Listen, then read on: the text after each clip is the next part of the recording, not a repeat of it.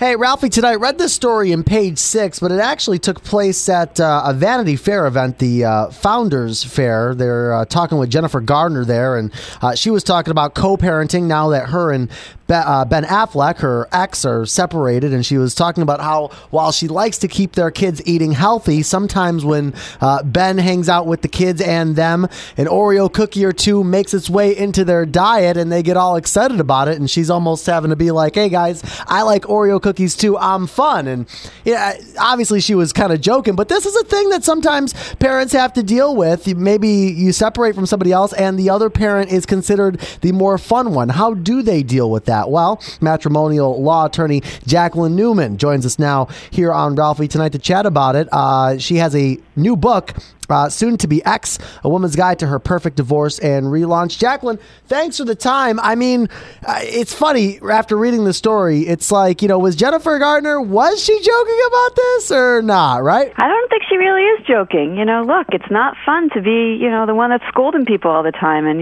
sometimes it's nice to be Disney dad, too. How do you handle this, though, if you're in one of these situations where you're co-parenting and your partner is perceived by the kids as maybe the more fun one? It happens all the time. And, basically you have to deal with it. I mean, I tell people all the time, you can be fun too, but what happens is, a lot of times in divorce, you have one parent who's with the kids a lot more on the weekends and one parent who's with the kids during the week.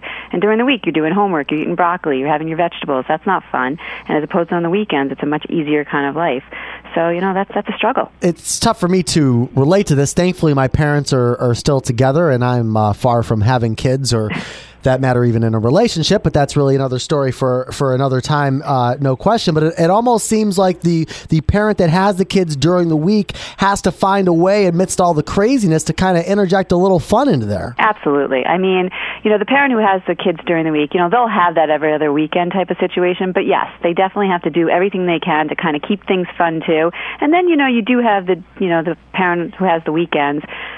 They have to ultimately instruct some rules, too. So, I mean, eventually they're not always fun Disney, as we call them, the Disney dads, when it's, the father that's playing this role.